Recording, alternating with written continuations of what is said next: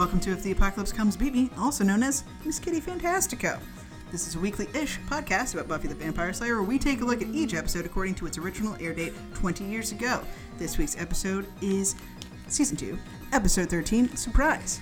We're going to be talking about plot, we're going to be talking about characters, we're going to be talking about the Romani people. So spoilers abound for this episode, any episode before it, after it, the comic books, and possibly other shows and movies. Keep listening to our podcast because it requires no stirring or shopping. She's just like wheezing directly at Daniel. Yeah. She's like looking at him and just like. Your podcast techniques. All right. Happy birthday, Buffy! Why would you do that? Why would you do that? You know Jen hates that. Oh no. She was so upset when you did that earlier. We're back. It's her puppy's birthday. Someone has to celebrate it. Surprise! Hey, that was surprising. Don't look at me like that. I'm the one who makes the bad jokes on this podcast. Not unlike Cordelia. Hey, we're back. We're here to talk about Surprise. Buffy the Vampire Slayer. Did you know that? Daniel, say hello. Yeah.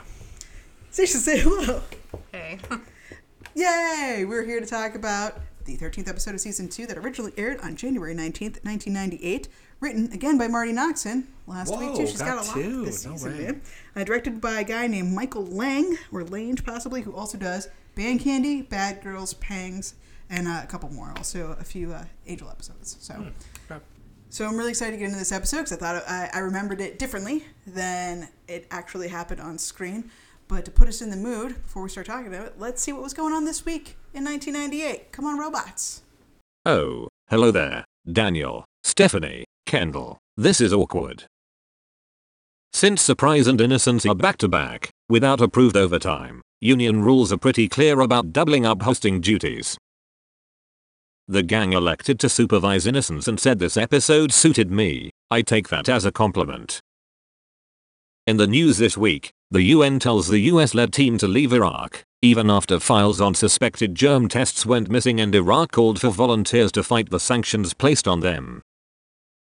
The Drudge Report breaks the story about US President Bill Clinton's alleged affair with Monica Lewinsky. It's probably nothing. It's certainly not something people can still care about all these years later. And in Old Blighty, Sinn Féin opposed a new Northern Ireland peace proposal and police chased down 2 pigs, which prompted headlines like British hams on the lamb procured by authorities. What a country. Oh, you can now buy Excedrin over the counter. The FDA had approved it.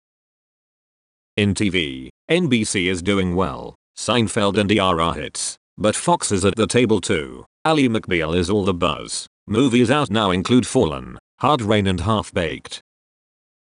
In music, Against All Authority All Fall Down, Unwound issued a challenge for a civilized society to the Lox, who's all about money, power and respect. Ben Folds is over there looking through naked baby pictures of the Funk Da Beast troubleshooters while Riders in the Sky yodel the cowboy way. Did I do that all right? In technology, Netscape will cut as many as 400 jobs, which is a great sign. Apple Computer reports a net income of $47 million in 2018. They've pledged to put back into the US economy over $350 billion. And in quaint news, a study was released looking into the readership of gay newspapers. They make more money than the general population, are 94% inclined to buy from ads, and IBM, United Airlines and American Express advertised for the first time in gay publications during 1997. Gay newspapers. Taco Bell denies copying Chihuahua ad campaign from another design firm. The ad agency says that its creative staff decided to use a Chihuahua in Taco Bell commercials after seeing a dog on the boardwalk near its Venice Beach office. Checks out, dogs do walk on boardwalks. Daniel, Stacy, Corinna, keep it jiggy in 2018. Oh, Royston. Thanks, robots. So this week, what happened? Surprise. We start with a flashback with Buffy. Not a flashback. A premonition. Buffy's Prophetic dream. Prophetic dream, there we go. Felt like Restless. Yeah, a little bit. It's actually the best prophetic dream, in my opinion, in the whole show, because it's not like weird Priceless. We're not doing the weird Panovision, and it's not like just a bunch of blurred images. It's a continuous thought. Oh, yeah. And it's actually cool. So it's Buffy's birthday. And based on the air date of this episode, we kind of extrapolate. I think that her official birthday is actually January 19th in canon, because this is the first Buffy episode we do. Buffy birthday episode. There's one every year after this, except for in season 7, because they make a comment in season 6. Maybe we shouldn't celebrate your birthday anymore, because stuff always happens. Anyway, it's Buffy's birthday. We're planning a surprise party for her. Little did we know, we knew, but our friends don't know, that Drusilla is in fine fighting form. And Spike wants to celebrate that too at the same time as Buffy's birthday. So what does Drusilla get? A big honking arm. Well, pieces of a thing that we're not quite sure what it is yet. But Buffy discovers that it is in fact an arm when we have a surprise party for her at the Bronze. An arm to what? A guy named the Judge. He's like one of those world-ending types. He really wants to kill the scourge of humanity upon this planet. And that seems like something we should stop. But we fumble the ball hard and let the arm in our possession get away. And they being Drusilla and Spike, assemble the Judge, unbeknownst to us. And instead of stopping that, we just try to fail, canoodle, and then bone, which definitely won't have consequences in the next episode. That's pretty much all that happens, right? We have a surprise Is this party. why Goes you around. led us to understand how chickens have sex for this episode? It's the same as That's Buffy how and they have Angel. sex? Okay. Yeah, same. So if you remember from last week, same. Don't explain it again. They put their holes together Goo. and goo. S-E-X. Sex. So that's You guys get upset with my puns. This is way worse. Yeah, this is making me blush. That's terrible.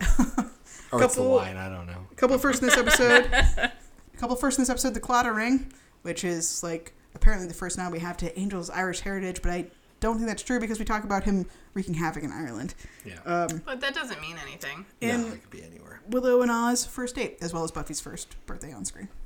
So I like that we consider that a first date. That's cute. It is. officially, yeah.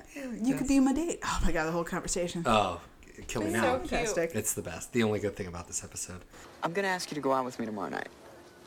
And I'm kind of nervous about it, actually. It's interesting. Oh, well, if it helps at all, I'm gonna say yes. Yeah, it helps. It creates a comfort zone. Do you want to go out with me tomorrow night? Oh, I can't. Well, see, I like that you're unpredictable. Oh, it's Buffy's birthday, and we're throwing our surprise party. It's okay. But you could come, if you wanted. Well, I don't want to crash. No, it's fine. Well, you could be my date. All right, I'm in. So the worst thing about this episode, which is most of it. Great things. Yeah, we'll get to Oz and Willow, the best part. Angel and Buffy. Yeah. My New Year's resolution is to not bring up how much I hate Angel and Buffy every I think single you're gonna have episode. a hard time. I feel like you failed You've lost already. already. Last Oh, week. I know, but I have to. Okay. I have to. Well, it's things to work on, we fall That's right. back and we try to keep going. And the quickest way to get in your own way of accomplishing a goal is giving up when you fail. Oh, So yeah. It's okay as long as you acknowledge it and we just push forward, trying Yes. not to. Failing every episode. Exactly. But I do want to try not to just because it gets worse. Maybe that's what I'm thinking. This is the point right here where it is going to get inexorably worse until Angel leaves the show. Yeah. So I just need to do a better job of not trying to internalize it so much, because when I watch this, I'm just like, ugh. Well, I would ugh, argue this is the ugh, I think last. this is ugh. better. Yeah, this is the when- last bad episode. It is the last one before it happened. But the ending, it was enough for me to bring it all to a 4. Angel and Buffy together is terrible. Angel and Buffy apart is more interesting because I think Angel is an interesting bad guy. Oh, and for Buffy, sure. Me too. I this agree. is the only big bad we have that's ever close to Buffy too. So you see her fighting not just physically but emotionally with how to handle Angel. something like that, and I think that is really interesting. So I think that's a lot better. I guess than what I'm dealing the, with more when I is... see the future, all I see is you, garbage. Yeah, and what I'm dealing with is superficial. So I'm dealing with Angel walking to the door without a shirt on. Put a shirt on. Yeah. Come on. And then at the end of it, he doesn't even shut his door. What's up with that? Well, he doesn't care. And he doesn't care, and that comes to the very end. So I'm all for kissing to shut people up. That's fine. That's an old trope. People do that. I don't want it. Let's just make out. But this is life and death, Angel. don't stop. She's trying to tell you something, man. Yeah. Stop trying to fucking kiss her. Well, I don't know, though. I mean, he is a senior. You think he's too old because he's a senior? Please, my boyfriend had a bicentennial. Buffy, there was a moment in this episode where she talks about a different character where she says, quote, he would never push, and quote, he's not the type. Oh, yeah. She's talking about, I think, a Supposedly character about- called Angel, but I think she's talking about a different Angel. Because not the one we know. Because definitely that is his type. He was making out with her in windows and in his apartment shirtless. And But has he pushed her at all? I mean, Buffy was the one who made the choice, yes, I want to have sex. Yeah. My boyfriend had a bicentennial. He's been around for so long that he knows how to push a 16-year-old into having sex with him. And he did. I think you're right on screen for what it's worth. He doesn't really push her, but he is still a pedophile. And he did that thing that, early in this season where he said, "Do you love me?" Yes. As a way to get leverage against her. Okay, I'm not saying Angel is great. I'm not discounting those things, but I'm saying Buffy did, outside of the heat of the moment, make a conscious choice. Yes, I'm ready to have sex with Angel. Absolutely. She did. I And completely I think agree. that means something. Yes, he's still old. Yes, he still has the power in the relationship, but she also did step aside, Sure. talk to Willow, get Willow's advice, and say, yes, I want to do this.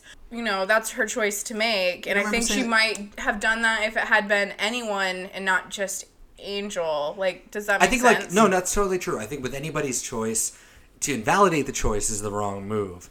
To sit back and say that the reasons for a choice, that's different. Yeah, I think you want to be magnanimous, you want to be fair, but at the end of the day, he's going after a 16-year-old. He should and know in this better is the world, answer every time. that's a child, that's wrong. Yeah. Everything you're Literally- doing is trying to goad her into whatever. I mean, he should never put himself into a position where he is dating her. He should have always set, like, a line. Like, I am Giles. Like, I'm old and I'm a confidant for you and someone here you to can help run you. to when you need help. I will fight with you, but, like, that's it. It's a business relationship. Mm-hmm. And he needed to do that. Yes. But since he didn't, I at least appreciate that it wasn't shown as Angel pushing her, that she was the one saying, I think I want to do this. I think it's to fair. Willow in a very, like, you know, Wow. unpressured situation. Wow. Yeah, that's right. She says wow all the Like time. 6 times in Yeah. a row. I think we're going to. Seize it. And once you get to a certain point, seizing is sort of inevitable. Wow. Yeah. Wow. Oh. Wow. That's right. That's amazing, amazing sequence. Yeah. But you're right. You're totally right. I think on a different show, they don't want us to think of Angel as a 200-year-old Oh, absolutely. vampire. We're They supposed want him to forget see that. David Boreanaz, who's like a little bit older. It's not that super weird. Fun fact, Robia Lamorte, who plays Jenny, is the same age as Chris McCarpenter, who Who's plays Chris Cordelia. McCarver? Christina McCarver. What? Charisma. Charisma. Did you say Chris? Nope. You said charisma. Charisma. Yeah, I just said it Carpenter. probably not. Really? Jenny and That's Cordelia are the same age? Crazy. Interesting. I Well, would've didn't we never look thought it up and we found out that Willow was the oldest of the 3? And I thought that was really shocking because I think Willow looks the youngest. looks For sure, yeah. Yeah, Buffy's the youngest of Yeah. the whole show. Yeah. Wow. Happy birthday, Buffy. Sarah I would Michelle have Gellar. said Xander. That would have been my guess. Yeah, As being the oldest of the 3. I always would have thought Xander because I think he looks like a 45-year-old waiter, but what do I know? He's older than Anthony Stewart Head. I know that. That's a fact. no. Xander's older. I believe that. Anthony Stewart Head's he's just turned 35 this year. No. Anyway, sorry to derail the conversation. I just That's thought fine. that was My very last thought on Buffy and Angel, because we're getting to that train wreck It's 2018. portion. Why didn't she ever consider becoming a vampire? Buffy? Well, I think it's because it's like against her I very know. existence. I know, right? but if she's so in love with him. I'm glad we didn't Well, went there, because she actually. wouldn't be Buffy. I wrote it for a reason. I can't remember why, but that was a thought that I had. Yeah, I'm and glad I we know didn't that do it's that. because it would be so antithetical to her. I don't know if it's something that she just kind of said or he implied as to why I wrote this, but No, it is. I never I got think that. it's a good general question. So Yeah, that's a obviously she curious thing wouldn't to- do it because it's antithetical completely to who To she her is. existence, yeah. But for true love.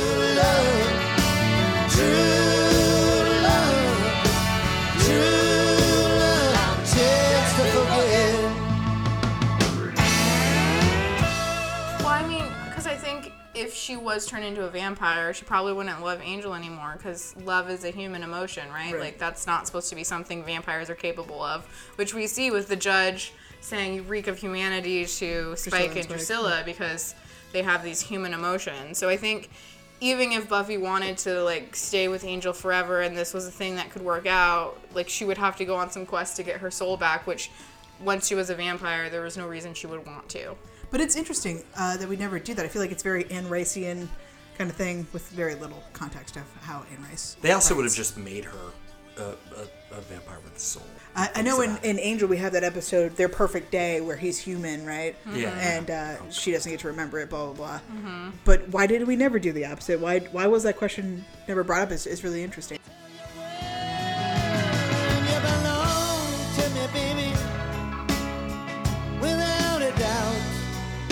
Don't forsake me, baby. Don't sell me out. Don't keep me knocking about. From Mexico to Tibet. True love. True love. True love takes me there. True love. True love. It doesn't seem feasible to me. Yeah, because it's so... It doesn't make sense against... Well, at least as far as what we know, you know, into the future, there's two ways a vampire can get their soul. One, they're cursed with it, or two, they go on a really dangerous epic quest to get it, having had to already decide they want this more than anything, which is what Spike does. And then Angel, who's cursed with it, but the only reason why he stays cursed is because he can't have a moment of happiness because of all the lives he's destroyed. But if you curse Buffy immediately, wouldn't the curse immediately lift because she doesn't have that guilt because she hasn't killed anyone? Yeah. The show said, we don't know what lore is. We don't care. We don't care. Try. But I guess that's another point for Angel, too, that he never tried to seize that moment for himself. Like, we could be... Like, even bring it up to her. Like, you know, we could be together forever. So that's good character. Because that is definitely something Angel they do. wants that. No, I wouldn't... Him as his character, he wants another 16-year-old in time, so he'll get another one when the time I mean, is right. Cordelia's the same fucking age. Oh, no. Although he waits till she's a little bit older.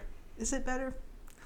Well, that's why the comics don't matter, because like they just go off in a different realm. But in reality, if Buffy lived her life and died, Angel would show up 100 years from now, find a 16-year-old, the Slayer, seduce her, do the same thing all over again.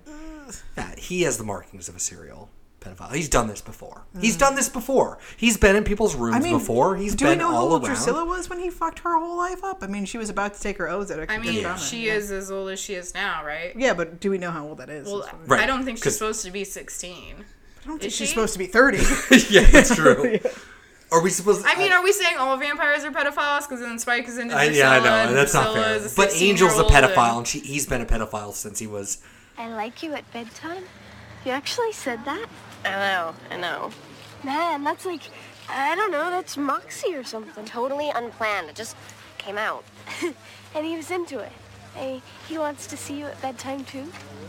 Yeah, I think he does. Well, I mean, he's cool about it. Well, of course he is, because he's cool. I mean, he would never, push.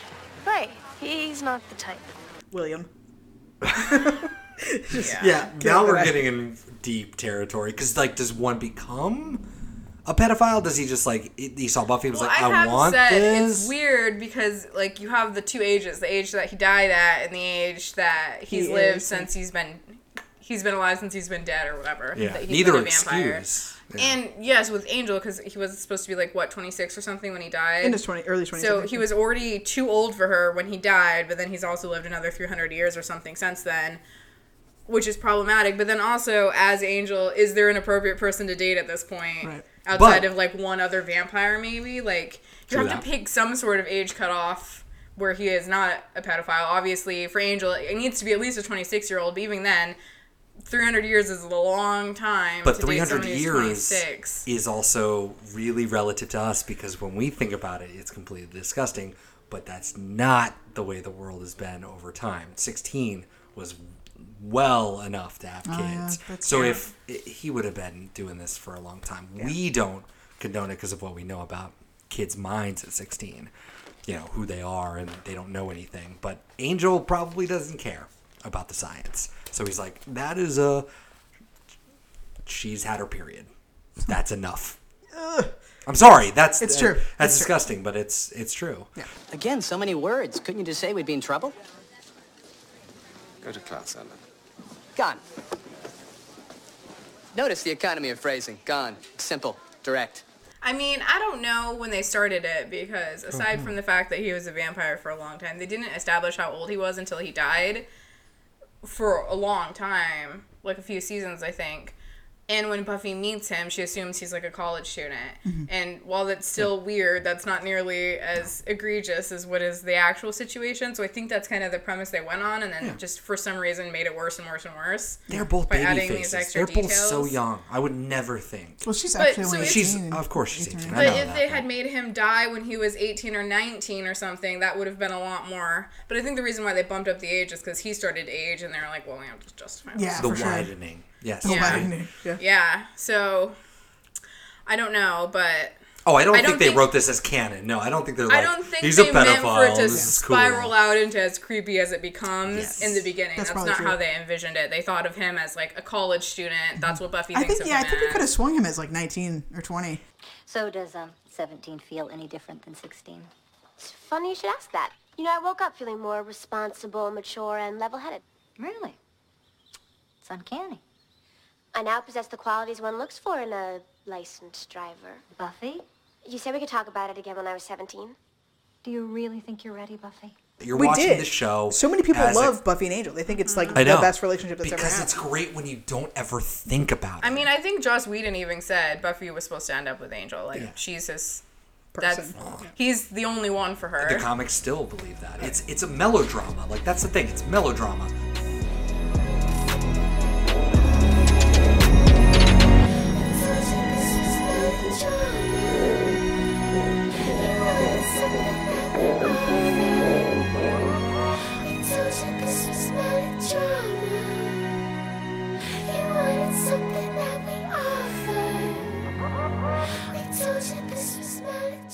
We love melodrama. You have two people there that are just so melodramatic, the two of them. The Zeppo pokes fun at that, which is, again, the reason why that episode is great. But, yeah, I don't know. It's So there's a couple big things that happen in this episode. Clearly, at the very end, we only will know in hindsight that Angel loses his soul in this episode. But I'm not going to talk about that now, or how Joss Whedon punishes people for having sex because he has a weird, fucked up relationship with sex, clearly. Because that's really more about innocence. But something else happens in this episode that's pretty big. Jenny Calendar. Find out she's a double agent of sorts. She's got her own motivation. Yana. Of the Calderash people. The Calderash people. I phonetically did that because I would not remember that. I would have said Jenny Calendar of the Jenny Calendar people. Yeah. I don't know what it is because I don't think this is true, but the guy that rolls up as her uncle makes me think of the grandpa from Princess Diaries. Are they the same people? I don't think so. Because I think the grandpa's older and that was an older movie. But literally all I think is Princess Diaries when I see him talk, and I don't know what it is, but it makes it even more comedic that he's like, Yana. And I'm like, what are you doing from Princess Diaries? Get out of here, sir. Another reason this episode, I think, falls on its face for me is it was so bad. It was really comedic. This whole subplot about Jenny, every time we brought it up. I like your look of complete surprise. Well, no. I do know that. So when he showed up, immediately I was like, who the fuck is this guy? Exactly. And then immediately I was like, oh, that's right. Jenny has a role to play. Double agent. Right, because Jenny has no life outside of Giles. So when Jenny's not with Giles... Yeah. Now I have to question life. I don't know. A woman with another, not a guy, not Giles. Oh, what the hell? So I felt weird about it. And that guy was a wealth of exposition. I gotta say. Oh yeah. Just. How else do you get all that information out though? Through good storytelling. But Angel. So we learned that Angel killed the whole village or whatever, and Jenny was like, I saved him, which was for the show's credit, that was pretty good because it's creating a little bit of a dilemma. Like as a viewer, I'm like, oh yeah, then Jenny's just gonna go kill him and blah blah, but it's like, oh okay, she kind of sees that he's changed and it's different. And I dreamt that Giles and I opened an office supply warehouse in Vegas. And that's something that we brought up a couple times throughout the season already, is how long has Jenny been playing this game? And this is answered immediately. This episode is the whole time she's been playing it the whole time. I don't know his name. I don't know if we ever actually, his name is in the Wikipedia, but I don't know if we ever get his name, Uncle whatever his name is. Fedora Tom. I feel like she just calls him Uncle. She does, but I think we end up... And we only see him in one other episode when he dies. Yeah. Which I believe is in the same episode that Jenny dies, factually. Spoiler alert. I'm sorry, I forgot. You forget every time that we hang out that Jenny dies. I know Jenny dies. Because then Giles dies exactly the same way. Surprise party. Happy birthday. This made me think of something that I've thought about in the past but never actually researched, was the Romani people in general, and are the Calderosh people a real thing. I'm glad you're doing this. I only know from the Nazi era, Yeah, so everything before, I'm not sure. And we all know the pejorative gypsy, and people really take that for granted, especially white hipster women for some reason just really claim that shit, and it's really problematic. And I would like to know about the actual There's people no themselves. stores that have the word gypsy in Definitely name. not. Definitely not in Portland either. No. So the Romani are an itinerant ethnic group. Itinerant means vagrant, kind of like a transitory, people who travel, which is part of the stereotype everybody's pretty familiar with. They were a group mostly living in Europe and the Americas, but originate actually from the northern regions of the Indian subcontinent. DNA study has shown that Romani and Sinti people originate from the untouchable Dalit community of India, which is one of the bottom castes. It means, the word Dalit actually means oppressed. Dr. Ian Hancock, who's a really cool dude, and I'll talk about him a little bit more later, is the official ambassador to the UN and UNICEF for the world's 15 million Romani, as well as the only Romani to be appointed to the U.S. Holocaust Memorial Council. This is a quote from him. Most people don't have even a minimal education about Romanis. They don't know that 70% of the Romani population of Nazi-occupied Europe were murdered during the Holocaust. 70%.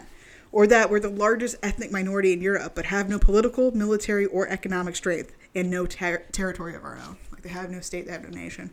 Not unlike the Jews in diaspora before we had the state of Israel. Do they want a nation? Because the Jews, it was always about having Jerusalem, it was about having the Holy Land, quote unquote. But what are the Romani? So I would think Where yes. would they want? I was looking more in the historical context, and I couldn't get a whole lot of, because they're so disparate. But I would imagine, for sure. But Jews were disparate too. That was the point.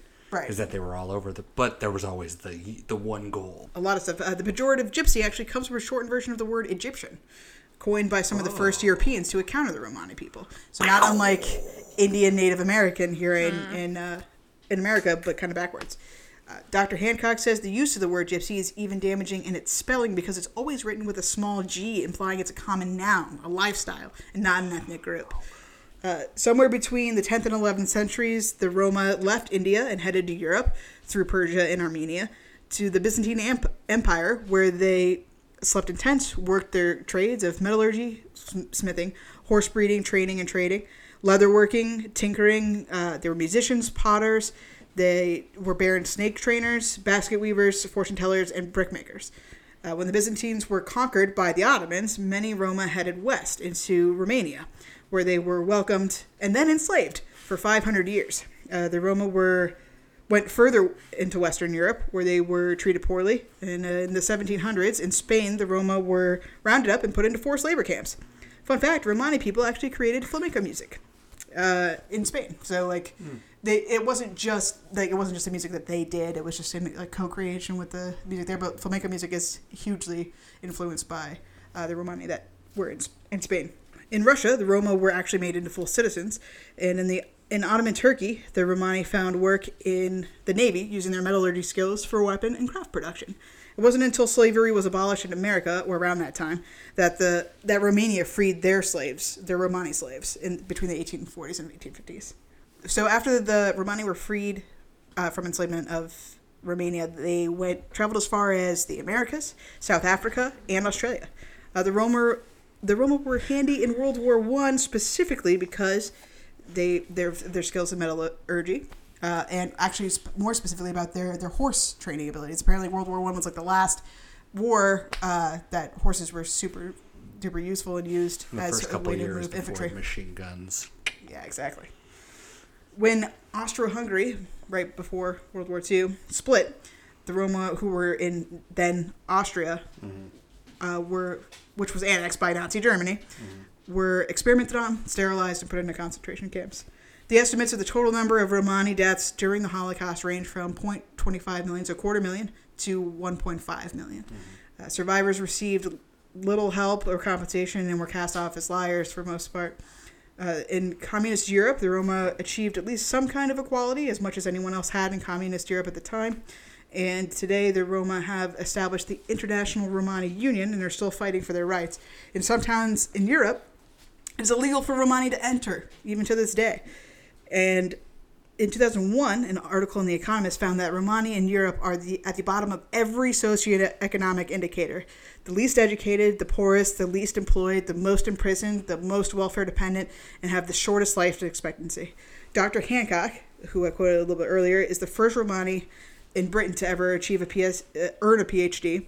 And he's been doing a lot of work to try to educate people not only on just like... He teaches in Austin, in the University of Texas. There, he does Eastern European history, and specifically about the Romani. Like, people, we don't know. People throw around the word gypsy all the time, and I thought that was really interesting to learn that we use it with a small g, too. Just like, this isn't a lifestyle. This isn't fun skirts and, like, let's do something appropriative at a music festival. These are an ethnic group that's been enslaved and oppressed and not taken seriously and have such a violent history that's been put upon them. And there are over 1 million Romani people in the U.S. alone. And it's just like, holy shit, guys. Holy shit. So even in Buffy, the context that they call them gypsies, and Spike even has a couple of lines where it's like, oh, fucking gypsies. And he doesn't say fucking, but of course. So there we go. The Romani people still fighting for their rights, still have no land of their own, no government of their own, but at least the UN is trying to protect. We watched a Viceland thing about Romani people in former Yugoslavia. Mm-hmm. And how it's like they live right next to nuclear waste places, and they're just like they have a lead in their water. All their kids are dying from lead poisoning, and because they have no actual place of their own, they're living in these weird encampments outside of the margins of society. In the 60s, actually, I found an article in the UK, in London, in I think it was 1962, right around the civil rights issues in America. There was a Romani family camped out in a trailer out on the side of the road. And a police officer came by. It was like, move your fucking trailer. And he's like, we don't have anywhere to go. Where do you want me to move it to? And the police officers rocked their trailer. He's like, my wife is giving birth. She was in labor. And we can't move the trailer until, she needs a place to give birth. They rocked the trailer until an oil lamp fell over and set the camper ablaze, killing... the woman miscarried, and then her 2 other children that were in the camper died, and that set off a big Romani like revolution of we need rights, we need something. Like, you have to treat us like people. You can't do this. So that was here. It was in the UK. It was in London, okay. Specifically, I think outside London. So. Because when I think of America, I don't think of. I've never seen like a. But there are over 1 million Romani people. Yeah, I know. That's what's crazy, and I mean that's the idea. Again, America is like bringing the immigrants on, but. In Europe, yeah, I've read articles, even in the last couple of years, that are like, Romani camps that there's still they can't go to school. Yeah. All kinds of bullshit. It's insane. This Dr. Ian Hancock guy, who's the head of a lot of Romani Justice Leagues and stuff, his story was because he's older, he went to school in the 60s. He was in school until he was in 9th grade, and then he left to get a job because that's what most of them do. He said a lot of my family didn't know how to read or write, and that's really common just because we don't have education and nobody lets us into their places, and just like, it's really fucking sad. So, well, it's like in a lot of those diasporas in America send money to like the Palestinian diaspora, the Jewish before, the Irish. I'm sure the Romani as well. But it's different because, France isn't trying to make their Romanis French. Right. But America's like, you will assimilate. Who you are. Or you will die. Boom. Yeah. If you could make it here, which you can't anymore, if you did, you're in. Yeah. In a way. But that idea, that word gypsy, and that idea of people that are just fortune teller, circus freak situations and just like thieves, and I can't believe that still persists. The Jewish thing still persists too. Yeah, I know. It's just Nazism is cool. Again. And I mean, shit, it's not really different than how we treat Native Americans here at all. We put them on reservations. They live in poor conditions. Not only that, we did exactly what we did, which was take them out of their place and put them in schools to become Americans. Yeah. That's what it's all about. that's what we did. So think twice before you say that word, gypsy, because this is an entire group of people that have a history of being enslaved and being oppressed and are still treated poorly today. So just saying there. Looks like Mr. Caution Man, but the sound he makes is funny. Buffy's surprise party will go ahead as we planned. Except I won't be wearing the little hat. But Buffy and Angel May well be in danger, as they have been before, and I imagine will be again. One thing I've learned in my tenure here on the Hellmouth is that there is no good time to relax. But Buffy's turning 17 just this once, and she deserves a party. You're a great man of our time. And anyway, Angel's coming, so she'll be able to protect him and have cake. Precisely. That brings us back to Buffy and Yana of the Calderash people. So that was my biggest question. Are the Calderash people even real? And they totally are. Like Inca Mommy Girl, this is a real story-ish. But the Calderash people, it's not so much a surname, but it kind of is. It's more than just a family line, though. It's the Calderash group of Romani are focused in metallurgy. Calderash actually is a Romani word, I think, for cauldron, or has something to do with cauldron, which is obviously a big metal bowl. So they're really talented in metalwork. So Calderash. So they do what a lot of, like, even English tradition does, where like Smith and Baker and all Bookbinder. My brother had a friend named David Bookbinder. Yeah. See, that's the most explicit in 2018. Well, no, because he would have been his friend back. Oh yeah, the 90s. The 90s. 98. Hey, Bookbinders. There you go. I thought it was great. I liked when the guy yelled, "Vengeance demands that the pain be eternal, as ours is." Uncle Enyos. Uncle Enyos. Yeah. I looked it up. There we go. Or Enya? I already forgot. Enya? Something like that. Enya. Enya's boyfriend. Yes. She has a fucking castle. I think we've actually talked about that on this show. Enya's castle? Yeah, she has like 87 cats? Yeah, I think so. No. But yeah, she just like holed up in a castle somewhere in the UK, Scotland, I believe. Yeah, man. That's an easily, like, we could siege that castle pretty quick. Maybe. And force her to leave. I feel like if she has a castle, she probably has money for private security. But also, nobody's coming after Enya, so maybe she doesn't. I feel like there's enough castles in England and Europe that you could just stumble across an abandoned one and squat in it. That's fair. Also, I feel like the traditional sieges don't matter in the world of drones and, like, airstrikes and stuff. Yeah. Like, they'll just drone her in some Taco Bell every night, and it's like, Enya's fine. Oh, yeah. It's not really going to matter. Gonna Grubhub that drone right in there? Right. Here we go. You even get, like, a weird kid on a motorbike, like, going through the siege lines, like, here's your Red Robin. Yeah. Yum. Oh, no. No. All right. This episode is brought to you by Red Robin. No, it's not. Yum. Oh, if only. God, if only. Red Robin. Yum. So what else? What else about this episode? Daniel, do you have any hot takes? Stacia, do you have any hot takes? The very last thing I got to say is with the judge. So the judge is, like, going to be a part of the finale of this entire... No, absolutely not. We're wrong. When does the judge get bazookaed? Next episode. Are you fucking kidding me? Dead serious. Really? It's a 2-episode arc. Episode? It's absolutely the next episode. He dies at the end. It feels so long. This is the second episode that the Sunnydale Mall is featured, and the second episode the judge... Well, sorry, not this episode. Innocence will be the second episode and last episode the judge is in, and the last time we see the Sunnydale Mall, I believe. Because he dies in the mall. Yep, that's it, man. That's what I'm saying. Like, it's just wild. I really thought that was the last... I thought we were going to do this for about 7 episodes. No, the demon that brings forth the end of the world that Angel's trying to summon is called a Kathla, and he's a statue, and that is it. The judge dies in the next episode. You're saying a lot of words, and I'm just going to bring this back. So the judge is terrible, but not as terrible as the Sunnydale docks. Docks? Guys, right outside the Bronze?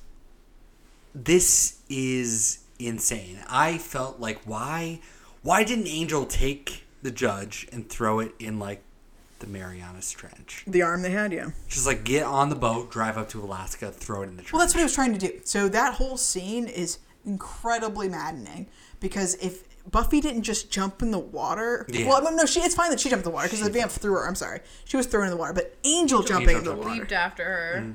And completely sabotaging everything they've been working against. It's just like, she will be fine. She'll get she out of the can water. swim. But he throws away their chances. The moment that she was thrown over the dock, she was in no danger because the vampires weren't going after her. Not at all. They would never jump in the water, at least in my idea. And to think that Angel could swim with his giant stupid trench coat on is ridiculous. Oh, that scene. And Giles says, quote, the judge's touch can burn the humanity right out of you. Makes the judge the worst. Fake post. It just is. And then I said the judge sucks. Like, he's killing nerdy vampires, and that's not Dalton, cool. R.I.P. Dalton. R.I.P. I mean, he was my favorite vampire for a long time. The Giles of the vampire world. The Giles of the world. It really is. And also, he's one of the OG. He was, but, like, not in the Giles way of always getting, like, weirdly sacked and hit over the head and stuff. He was, like, kind of doing his thing. I mean, he was thrown around. Drusilla did stomp on his fucking glasses. That's true. But then when like, Buffy and Angel just walk into the warehouse. The warehouse, and they get spotted by the judge. I mean, that shit was I don't really terrible. know what their plan was. I can't talk for long. We found a dog at the warehouse. They had no plan. How did they think they could do that? Did he smell him? What? How? How would he know?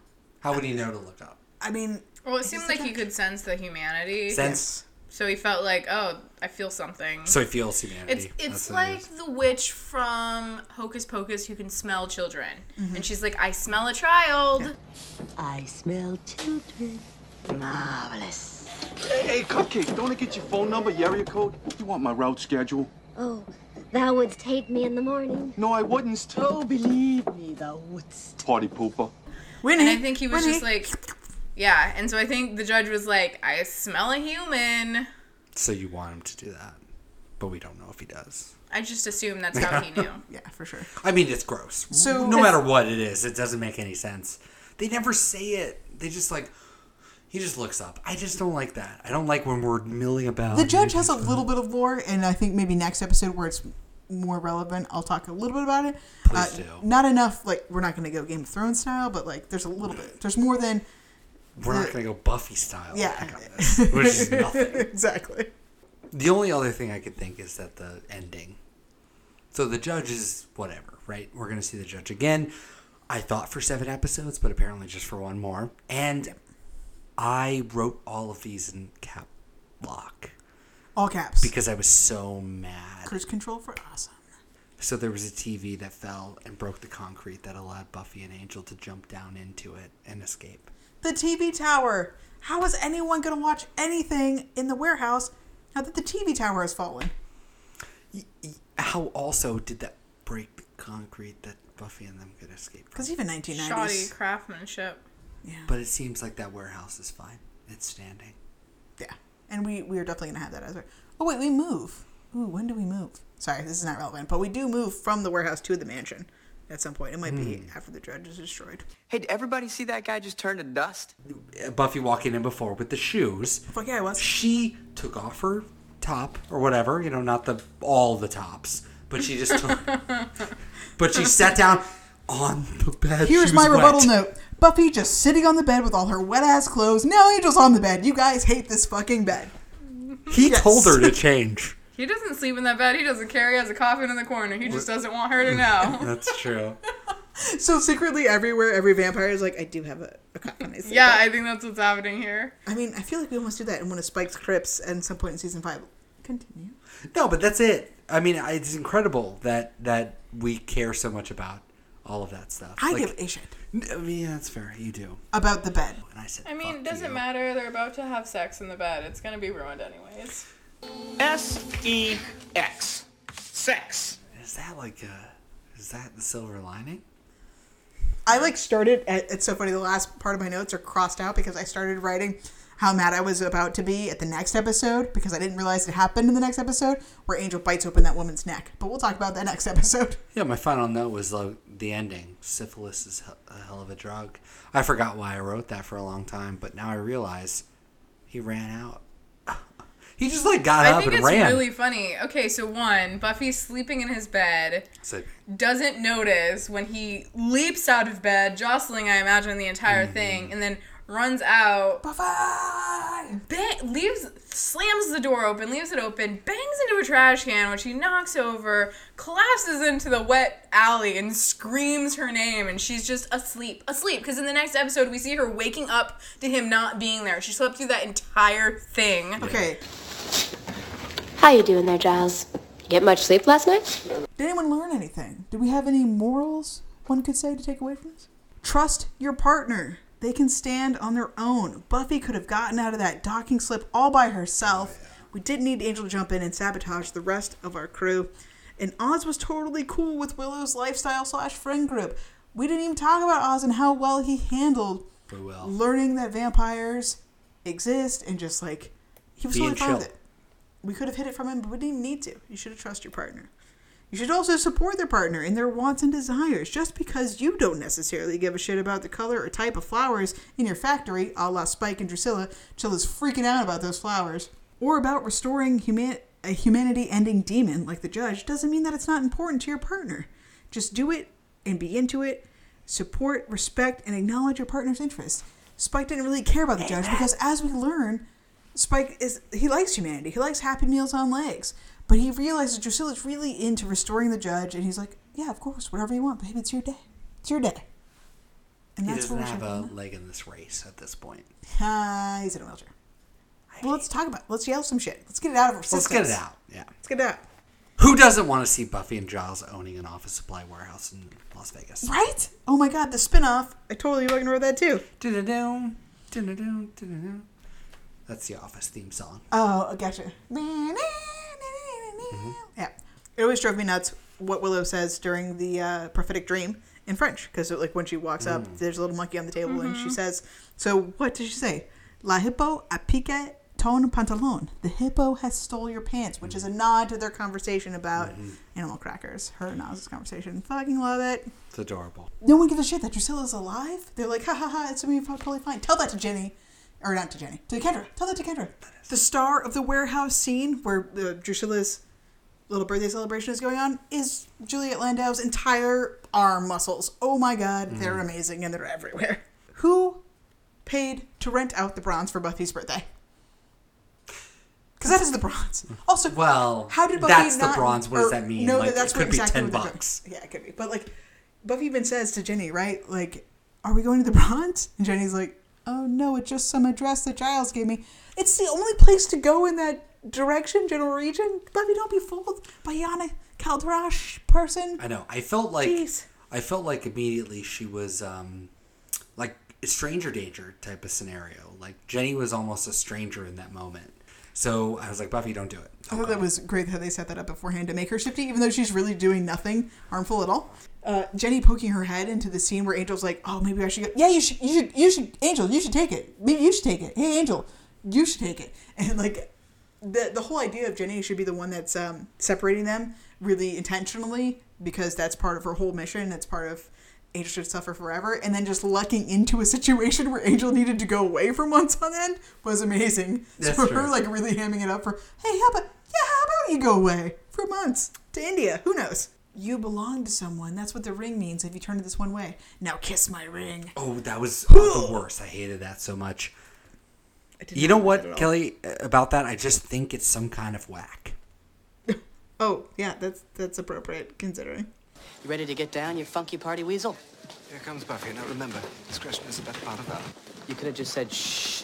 God, are all you Brits such drama queens? Let's rank this sucker. Willow Hacks, we talk about the net. We don't implicitly, I keep saying implicitly, we don't explicitly use a computer. However, I gave it a 6 because Willow does have a laptop open in front of her in the library. No shots of the screen though, so I can't confirm if she was actually using it, but it is open. Joyce! Amazing.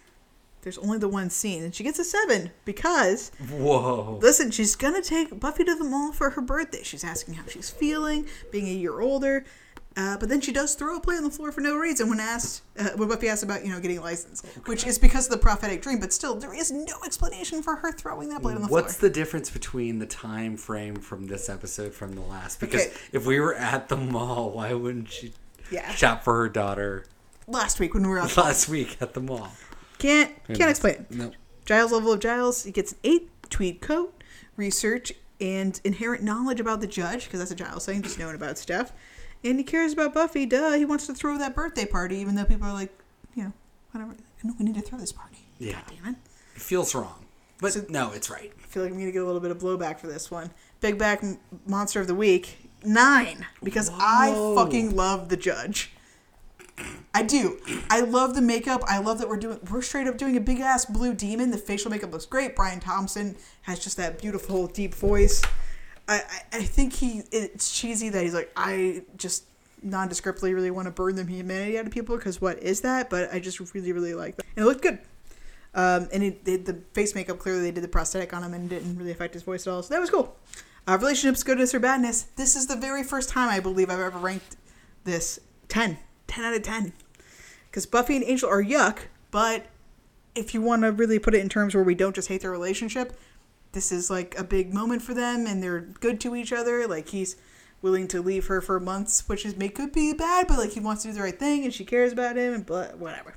Willow and Oz, fucking magic. Giles and Jenny reconnecting a little bit, which is amazing. Buffy's good friends with her friends, and Spike and Drusilla.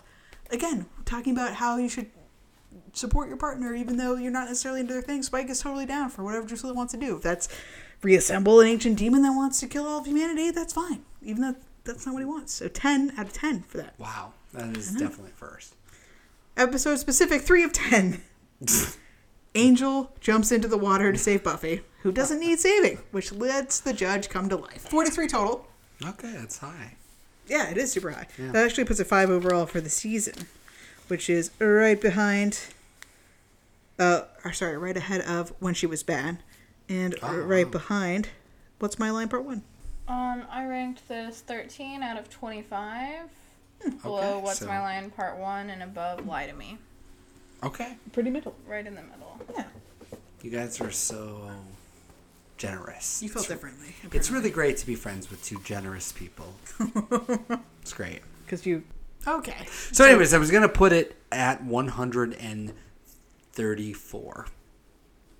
But I talked myself out of it. Out of 137. Out of 137. I'm putting it at 124.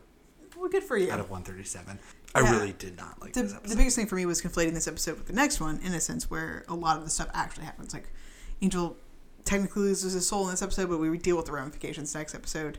And that's a much more poignant and important episode than this one. This is equivalent to What's My Line Part 1 versus Part 2. I thought What's My Line Part 1 was a lot more impressive and important than it is. It's actually Part 2 that all the things go down. So this is I feel like tomorrow I'm going to be schooled in my wrongness. I don't know. I felt like it had to be better than Bad Eggs, and that kind of put it right in the middle. But I didn't actually like it better. You love Bad Eggs, though. So, this is a 2-part episode tomorrow. Unlike most of the episodes of Buffy on a weekly basis, tomorrow is actually going to be the conclusion of this episode, Innocence. So make sure you come back for that. In the meantime, you can follow us on Twitter at BeatMePod. You follow us on Tumblr, same place, at BeatMePod. Also, beatmepod.wordpress.com. And if you're into it, you can listen to all the music that's been featured on every episode of the show to date. Anything that's available on Spotify as they play in the episodes. Also, anything that's on an album that we mentioned during our news segment. But until then, thank you so much for listening. Oh, beatmepod@gmail.com in case you want to have a long-form thought about anything. That too. Thank you so much. Daniel, say goodbye. See ya. Sasha, say goodbye. Bye. Thank you. Most of all, to let me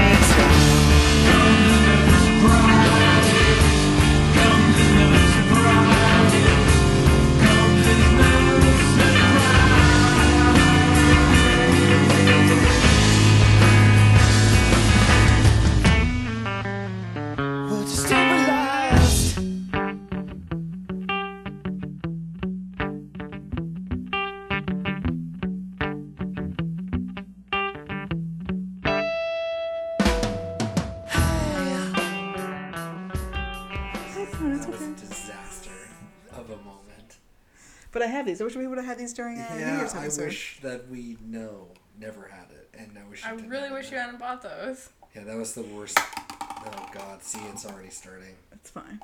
Just pet her. Just pet her and tuck her in. I know. You're okay, puppy. I know she was terrifying. She scared all of us, to be honest. No one was expecting that. Yeah. We're that nervous puppy. Please, sir. I've been through things. I've seen things. She's like, no, this doesn't make me safer. No. Everything's fine. Everything's fine. See, look what you've done. She was a sleepy, snoozy pup, and now she's going to be up and chewing on something. No, she's fine. It's going to be fine. Everything's fine. Everything's great. It was worth it. Anxious. Oh no, puppy fell out of her bed earlier today. Straight up somersault straight out of her out. bed. So it was really cute. Oh, so and then she was just kind of sat up and was like, well, hopefully no one saw that be real. God damn it. Do you see what's happened? I know, it's all your fault, Kelly. She's got nervous tail wags. She's fine. You know she gets scared of everything. I really didn't think this was going to be so disruptive.